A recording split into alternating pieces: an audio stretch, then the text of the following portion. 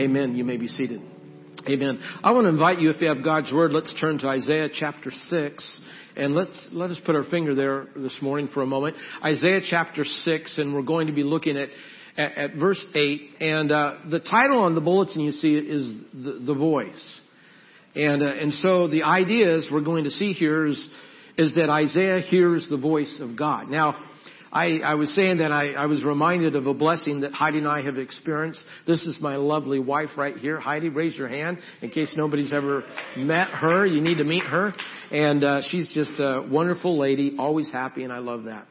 But anyhow, talking about the blessing we've experienced, we had a couple boys that was raised in our church at Bradenton First Church of the Nazarene in Florida, Bradenton, Florida. And these two boys moved to the church at about 2 years of age with their father, who was the worship pastor, and their names are Jordan Parker Guthrie. And Jordan Parker, they grew up and they began to learn how to play the piano and the guitar and I mean all kinds of instruments, and they were a part of our worship team, and they were so key, and there was just so much momentum, enthusiasm behind those boys, and then they graduated high school. And we proudly sent them to Trevecca Nazarene University, one of our sister colleges across the country. And they went to Trevecca, and their ministry just exploded. And they were in traveling teams, and they were a part of music groups. In fact, then 4 years ago, they were used at General Assembly. And then a couple of years ago, we got the good news, the message, that one of the boys, I think it was Jordan, one of the boys got selected to be on a TV program called The Voice. How many know The Voice? Anybody watch The Voice? Kind of like an American Idol type of gig. And so Jordan gets to be a part of The Voice, and he goes through the thing. He doesn't make it very far. But it was so exciting, the fact that here was this young man that was a part of our church, got to be on The Voice, and he's a part of that whole big deal, that show. And you remember the show, and there's these judges, and their backs are towards the talent, the voice that is singing, and they're in these big chairs, and there's a red button in each chair, and they hit the button if they like the voice they're hearing, because they're searching for the talent. I mean, they're really looking for the voice. You know what I'm saying? And they go bonk, and then the chairs, they spin around. And they get to see the voice, that they believe is the voice that is the talent. And they're very intense about it. I mean, a lot of emotion.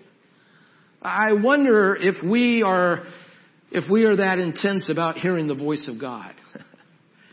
I wonder if we are that intentional about really saying, hey, I want to hear what God, has to say. And that's really relevant because in our passage today in Isaiah chapter 6 and looking at verse 8, this is what we're reading and we're talking about it is Isaiah, of course, the prophet that is hearing the voice of the Lord. And in context, this is good to read. I mean, it's relevant because it's so much like our world today, in a world that we live where there's so much chaos and confusion and disenchantment and so many voices that are calling for attention and so many things that are drawing us towards that entity that we might support them, that they might have our support. I mean, there's all kinds of voices in this world in which we live, in this culture in which we live, that wants our attention, that's vying for attention. This was a time when Isaiah is about 742 BC, and Isaiah was a good king. In fact, he was in line or succession of many bad kings, and so you can imagine that the people probably are a little bit gun shy. And finally they get a good king, and we read about the good king, Uzziah, and then at the end of Uzziah's life, Uzziah jumps track and he turns away from God. And you can imagine the emotional impact, young people. You can imagine the emotional impact when the one they thought was their spiritual leader, they find out that he's really not after all. And so they were kind of disenchanted, and you can imagine how discouraging that must have been. And how they probably thought in their mind that, if we're going to say we're hearing the voice of God, it better be real. It better be authentic, And so I believe this passage is so very relevant because here is Isaiah himself, having heard the voice of God before. It says, we read that he heard it with terror and probably some trepidation or probably maybe some, a little bit of, is this really God or is this just my imagination? Have you ever been there before? I mean, trying to hear the voice of God and you're thinking, okay, I hear this voice and this still voice in my head. Is it really God or is it really me? I mean, you can imagine you've probably been there before. And so here we have Isaiah and he's hearing the voice of the Lord. But you see what really kind of puts the cherry on top, what really unfolds it for him is that he has this spectacular vision, and we'll get that to that a little bit later, but he has a spectacular vision, and then he responds. And he realizes there is something real here, and there is something that is authentic, and something that he can latch on to. And we see that here in verse 8. Go with me, Isaiah chapter 6, looking at verse 8. Then I heard the voice of the Lord. This is after he has this big vision. Then I heard the voice of the Lord saying, now this is God's voice, whom shall I send, and who will go for us? And I said, here am I, send me. Let's pray. Precious Father in heaven, I thank you for the word today. I thank you, Lord, that your voice speaks in the wilderness. That your voice speaks to us out of the darkness, and that your voice is relevant and it is current. Your voice is authentic. And if we take the time to listen, I believe, God, that you speak, and you're speaking, and probably most likely even right now. And so I pray, Lord, that you'd speak to us today as we read the word. I pray that your blessing would be upon it, and that, Lord, that you'll be present. We ask all these things in Jesus Christ's glorious name, and all God's people said, amen. I love the fact that there is this communication that's happening. It is between Isaiah and God, Jehovah. And so Jehovah's speaking, and then of course Isaiah responds, and he's speaking back, and there's this connection, and it's a big deal. In this culture today, especially in the place and the time that we live, communication is a deal. How many agree with that? It's important that we communicate, and we communicate through technology. We communicate with our text and our cell phones. We communicate with email, and we communicate with Facebook.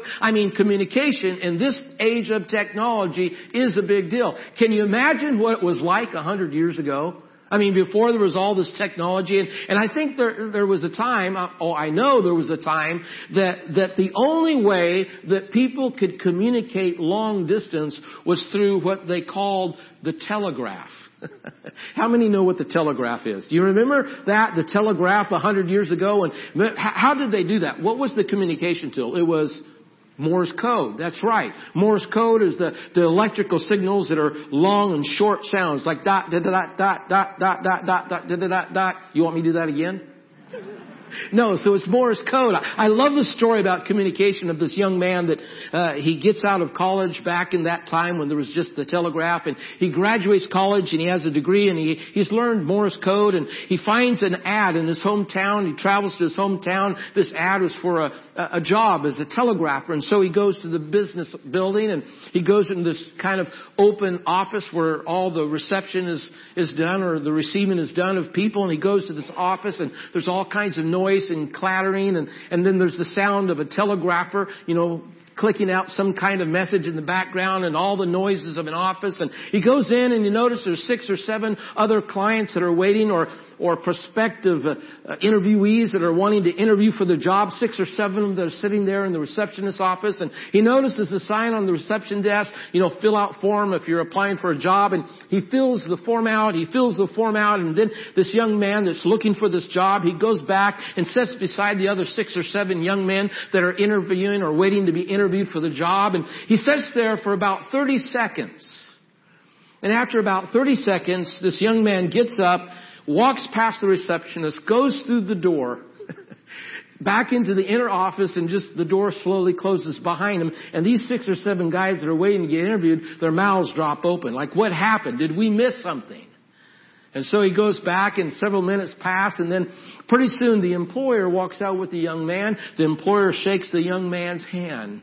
And he says, congratulations. And then the young man leaves, and he turns to the employer turns to the other candidate and says, gentlemen, I'm sorry to say we've already filled the position. Thank you for coming. They're frustrated. These guys cannot believe this guy cut right in front of them. He got the job. That's just not fair. One bold candidate said as much. He says, that's not fair. He cut in front of us. We've been waiting. Why did he get the job? The employer said, I'm sorry, but the whole time you've been sitting out here, the telegraph has been ticking out the following message in Morse code. If you understand this message, then come right in. The job is yours. I think sometimes life is a little It's kind of like that because, we're sitting around and we're waiting. We're waiting for that message, or we're waiting for that thing that will give us purpose in life.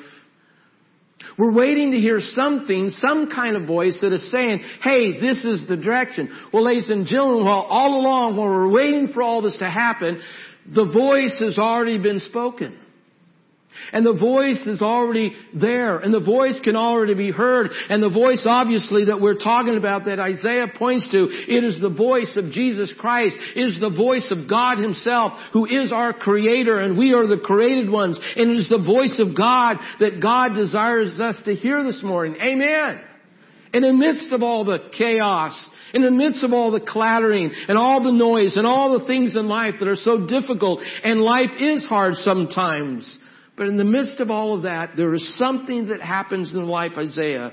And we see it here in this passage. In fact, in a few verses before this verse that we looked at and we read together this morning, we begin to get an idea of what happens. Because for the life of Isaiah, what happens is he begins to see the flash of the glory of God.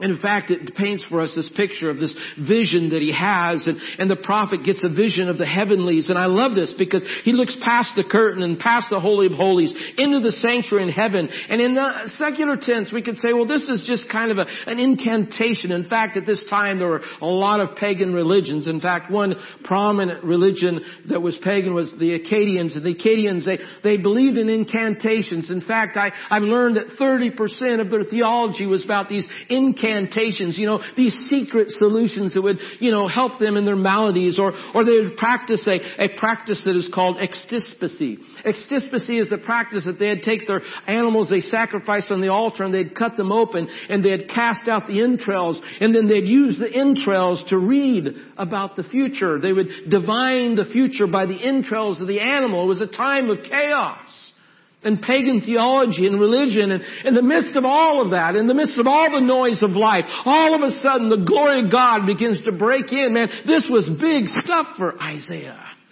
In fact, in our text, go back to our text for a moment and notice the union of the singular and the plural in the same sentence. It's significant here. He's listening to the voice of God. Jehovah speaks in the beginning of the verse there, and we read, whom shall I send? That's Jehovah. Whom shall I send, and who will go for us? For us. So we have this combination of God the Father and God the Son and God the Holy Spirit. So we have Jehovah that is representing the King that is in council with the Trinity. Amen. And then number 2, we have here the execution of divine judgment by Isaiah, because on Isaiah's part, what happens is he recognizes his place and his need for cleansing. So in the vision that he has, of course, with the seraphim and the cherubim, that he comes before the glory of God, and in his vision what happens, the seraphim takes his tongs and he picks up a hot coal and he brings the hot coal to the lips of Isaiah. And he takes that hot coal and he burns the lips of Isaiah, which is symbolic of the cleansing of the sin and the cleansing of the wrong that is there in his life. And all of a sudden, in the midst of the glory of God, hallelujah, he hears the voice of God and his life is absolutely transformed. He's transformed. And then his self becomes a self that is consecrated to the things of God and the activity of God. And we have here then a prophet that is on a very special mission. I wonder in my mind this morning, how do we get to that point, young people? How do we get to the point that we realize that we are on special mission with God? Isaiah, it happens in a few ways. One, it's the revelation of the glory of God. This is what unfolds in front of Isaiah. It's the revelation of the glory of God. He sees the glory of God. And part of seeing the glory of God is that we have to be willing to see the glory of God. We have to be willing to look and see God's glory and where God may be working, or how God may want to work, and how God is working in the church. Willing to see the glory of God. It may be that we may be willing to see to hear the glory of God, to hear God speak in that small, still voice, and to experience the glory of God. And that experience is who God really is as we experience Him in our lives. In fact, I like one quote I came across from a pastor, in fact, a female pastor. She writes this. She says, I don't believe there is one great thing I was made to do in this world. Listen to this. I don't believe there is one great thing I was made to do in this world. I believe there is one great God I was made to glorify. And doing this effectively and glorifying the Father, and as we become the hands of Christ, and as we become the feet of Christ, and we begin to do the things that God has called us to do, people begin to see His glory and experience His glory as we come before Him and we are obedient to being God and being Jesus to other people. And so by glorifying God, they begin to see God's glory and maybe want to be a part of it. So first is the revelation of the glory of God. The second thing for Isaiah, what unfolds, is the response of confession. It's the response of confession. It's the place of healing, so that there is this moment of lament, and there's this moment that we confess to the Lord and say, God, there is something wrong, or there is something that is coming or falling short in my life, to lament before the Lord. And the fact is, not one person in the sanctuary is outside of the reality that we need to lament before the Lord. Not one of us lives outside of the reality that we need reparations and that we need the forgiveness of Jesus Christ. I mean, we're all there. I was blessed the other night, a couple weeks ago. I had one of our young people, Carissa, I think she's here, Carissa Gates. She invited me to come listen to her sing and lead worship at they have a service that's led by the college kids on our Point Loma campus called Time Out.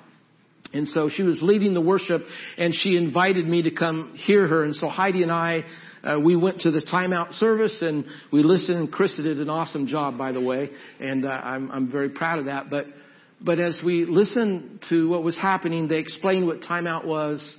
That it was this service for the college student to be able to just kind of unabashedly be transparent and to lament about the hurts in their life. It was really a safe zone called timeout.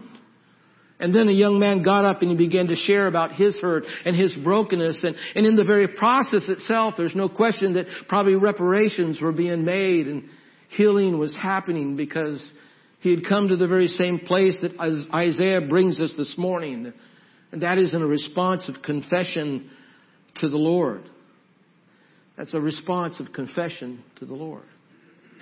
Maybe the response of confession is, maybe it has to do with the relationship that we had back in college and something went sideways and we did maybe somebody wrong and we need to make that reparation. Maybe it's possible it's somebody that you're working with and you realize that part of confession is that we deal with those issues in our life that are unresolved. Maybe reparation, it means that we take a step before the other person takes a step, and we humble ourselves because we're living in this space, a space of lamentation and reparation. Confession often is in the form of forgiveness. Can I say that again? The confession is often in the form of forgiveness. I had an individual that I had bad feelings towards when I was in college, and I kind of nurtured those feelings and I kind of put them in the back of my mind, and I never told anybody about them. But I'll never forget when about 15 years or 20 years after college, those feelings came back, and I realized that I'd been harboring those ill feelings towards somebody, and it was becoming this clog in the channel between God and I had to make it right. And so I called that individual. I called that individual on the phone and I confessed my ill feelings and I confessed my wrong, and I said to that person, I'm so terribly sorry.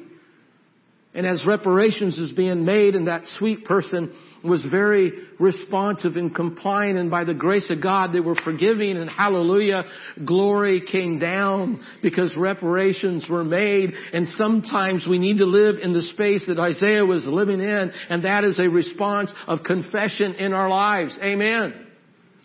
The second thing that Isaiah shows us as this unfolds, the glory of God unfolds to him, is the calling and hearing God's voice, which is the very hard task sometimes of doing what God asks us to do.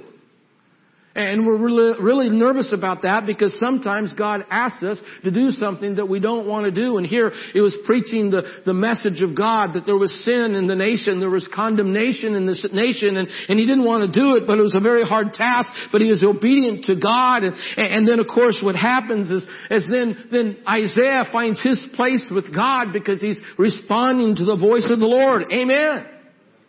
And I understand there are many voices calling us. There are lots of things out there that want our attention. I understand. But when it comes to the voice of God, only you can hear what God is saying to you.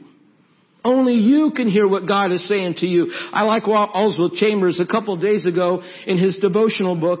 He writes this. He writes, the majority of us cannot hear anything but ourselves.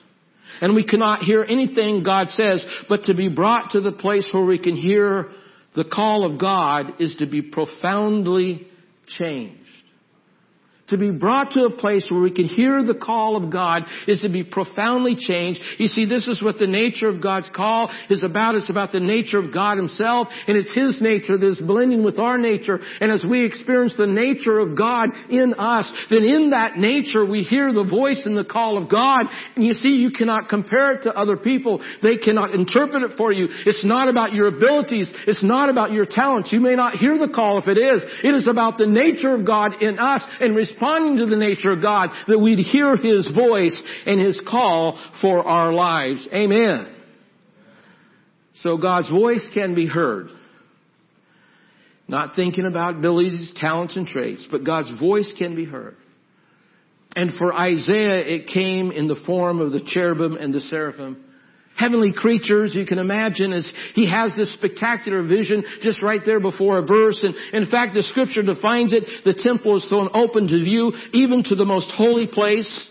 The prophet standing outside the temple sees the divine presence seated on the mercy seat, raised over the ark of the covenant. And by the way, the cherubim and the seraphim, they always represent the holiness of God. Did you get that? They always represent the holiness of God. And then we see Ezekiel giving us a description here of the cherubim and the seraphim. They come in the center of fire, shining like bronze. They look like 4 living creatures in the form of being human, but each had 4 faces and 4 wings. They did not turn as they moved. They did not turn as they moved. So it gives you this idea of a supernatural presence, which is the supernatural presence of God. It is the glory of God that he was encountering as they hovered there and towered above the ark of the covenant. And ladies and gentlemen, I don't know about you, but I need the power of God to tower above things in my life. I need the power of God to tower above my hurts. I need the power of God to tower above my despair. I need the power of God to tower above my abuses. I need the power of God to tower above the issues of life sometimes. Amen. And God brings us that kind of power as we get a vision of the glory of God, because God wants to bring that into your life. He wants to bring grace, and He wants to bring love, and He wants to bring forgiveness. He wants to help you tower above the things that you have had to live through. He wants to help you tower above the sexual abuse that maybe you've had to deal with. He wants to help you tower above maybe the emotional abuse that you've had to deal with as an adult. Maybe your life has been slick as a whistle and everything's been perfect. But God still wants to help you tower above the simple gratification of this world. And you get a glimpse of the glory of God, of who God is. And you can experience that kind of victory and power in life. I don't know if maybe you feel your voice is unheard. But there is a place. There is a realm where you can hear the voice of God. You believe that today? There is a realm where God can stir your spirit and fill your heart and sanctify your soul. There is a realm that you can tower above all the things of this world.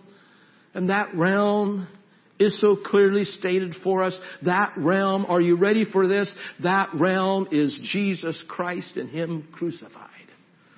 One commentary points out.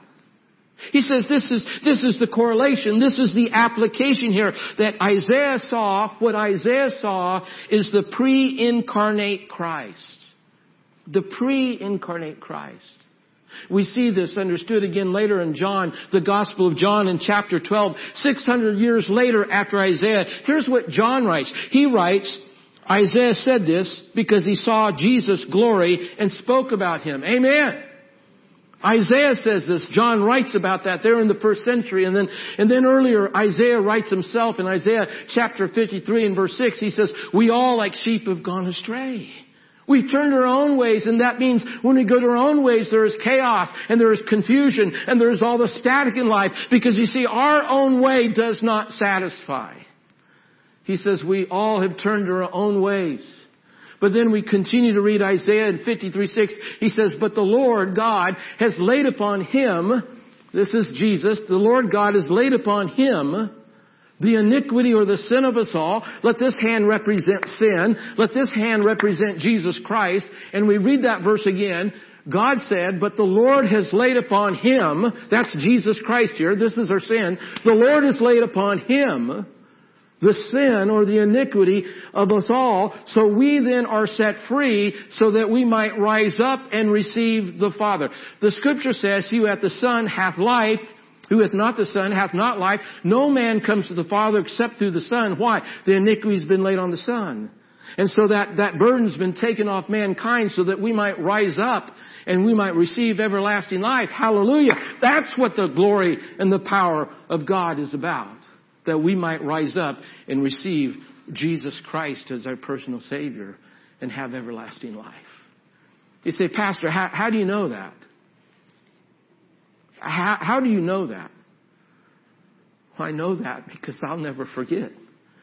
When I was 11 years old, I was watching a movie at a public theater that was produced by Billy Graham called Time to Run. And as I watched the movie called Time to Run, I will never forget how spellbound I was by a very simple message. It was about a young teenager who was rebelling against his parents. He was rebelling against his girlfriend because she was a Christian, and he was rebelling mostly against God.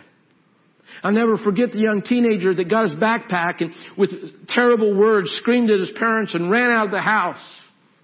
Ran out into the wilderness and in some dilapidated building, he began to just kind of curse God and curse God. Threw his backpack down, his coat, and in his emotion, I'll never forget, as he was just really cursing God. And then in his cursing, he began to cry, and his crying turned into agony, and his agony turned into trembling, and his trembling turned into brokenness, and his brokenness knocked him to his knees. And he began to repent.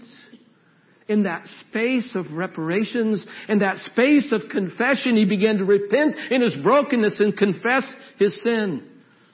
And then he turned to God.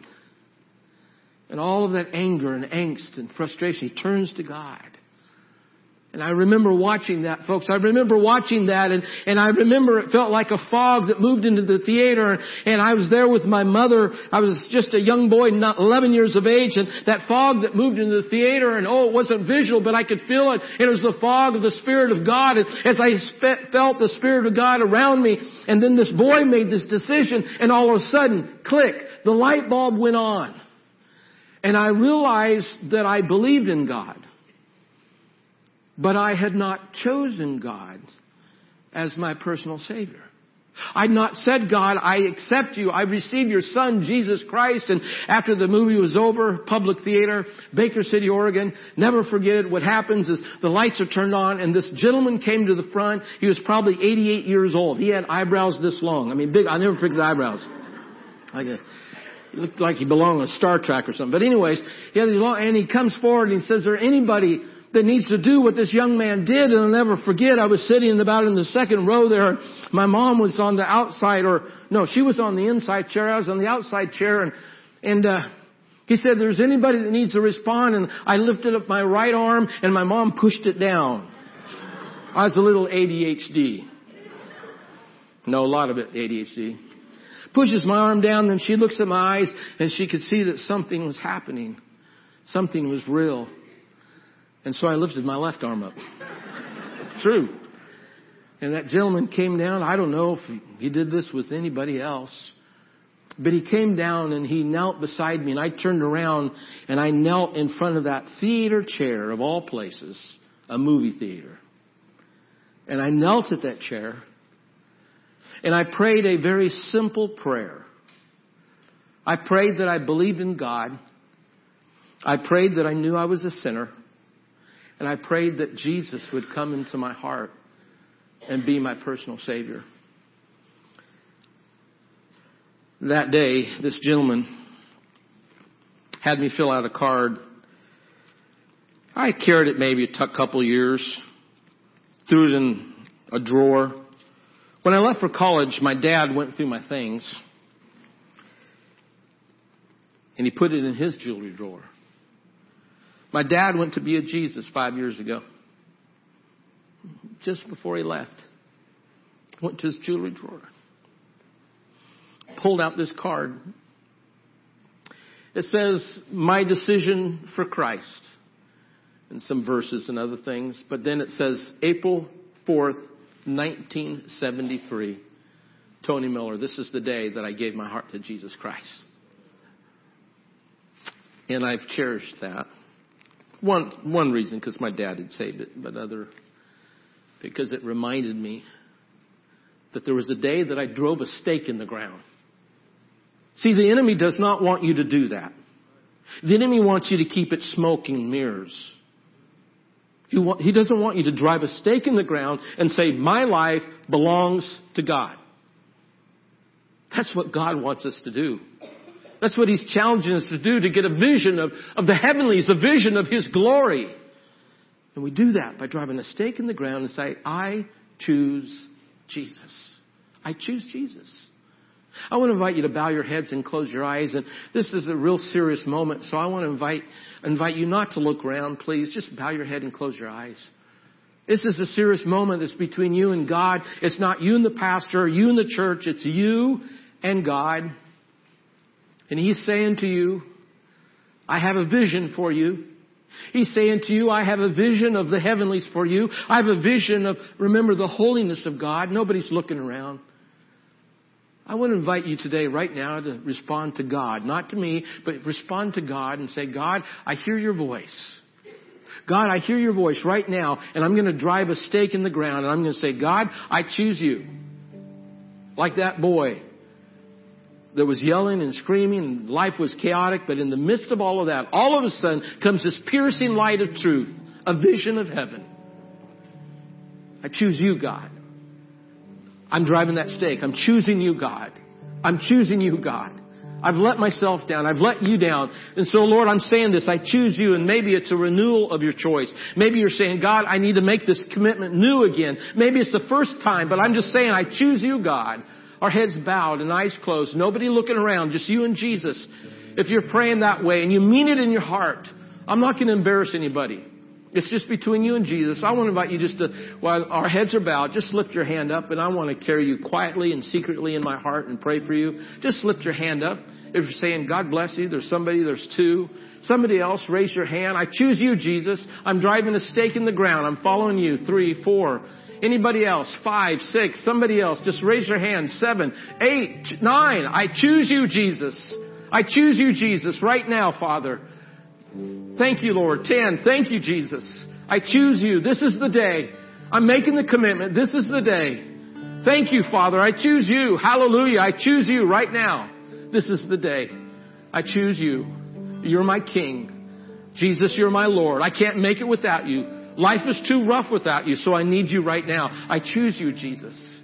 Thank you, Father. Precious Father in heaven, I thank you for your word. I thank you for the vision that you gave Isaiah, the correlation of the pre-incarnate Christ in us, Lord, that you would become real and personal and intimate. And Lord, you're doing that right now in each of these lives. I thank you, Father, for hearing that prayer.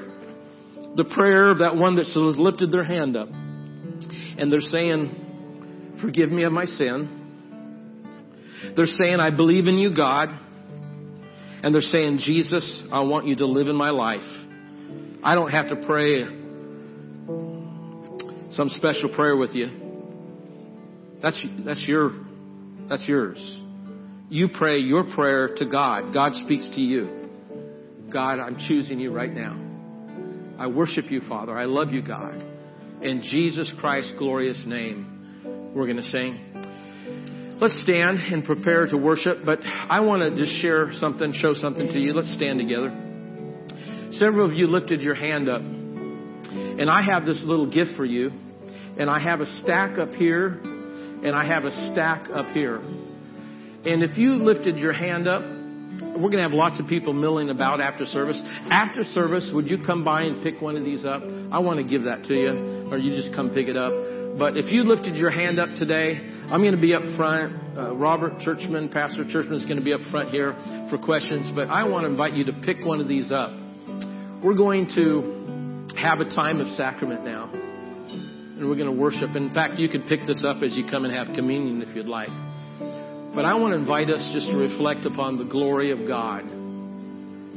That we get a glimpse of that glory as we partake of the body that was broken for us, the blood that was shed for us.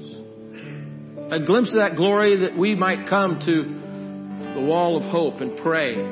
Somebody will be there with you. And that you'll be reminded of that glory. Maybe light a candle. I go to the table sometimes. I think of my youngest son. He attended here when he was in the Navy. Would you pray for Abram? Would you pray for Abram? Anybody shake your head? I light a candle and say, Lord, speak to him. He's a really quiet boy, so I'm not sure where he is really spiritually. So I light one for Abram. Nothing magical about it.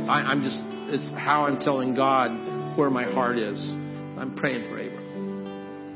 Let's experience His glory today. You raise your hand, get your book, but come and have communion. Let's worship and let's see His glory right now. Let's just begin.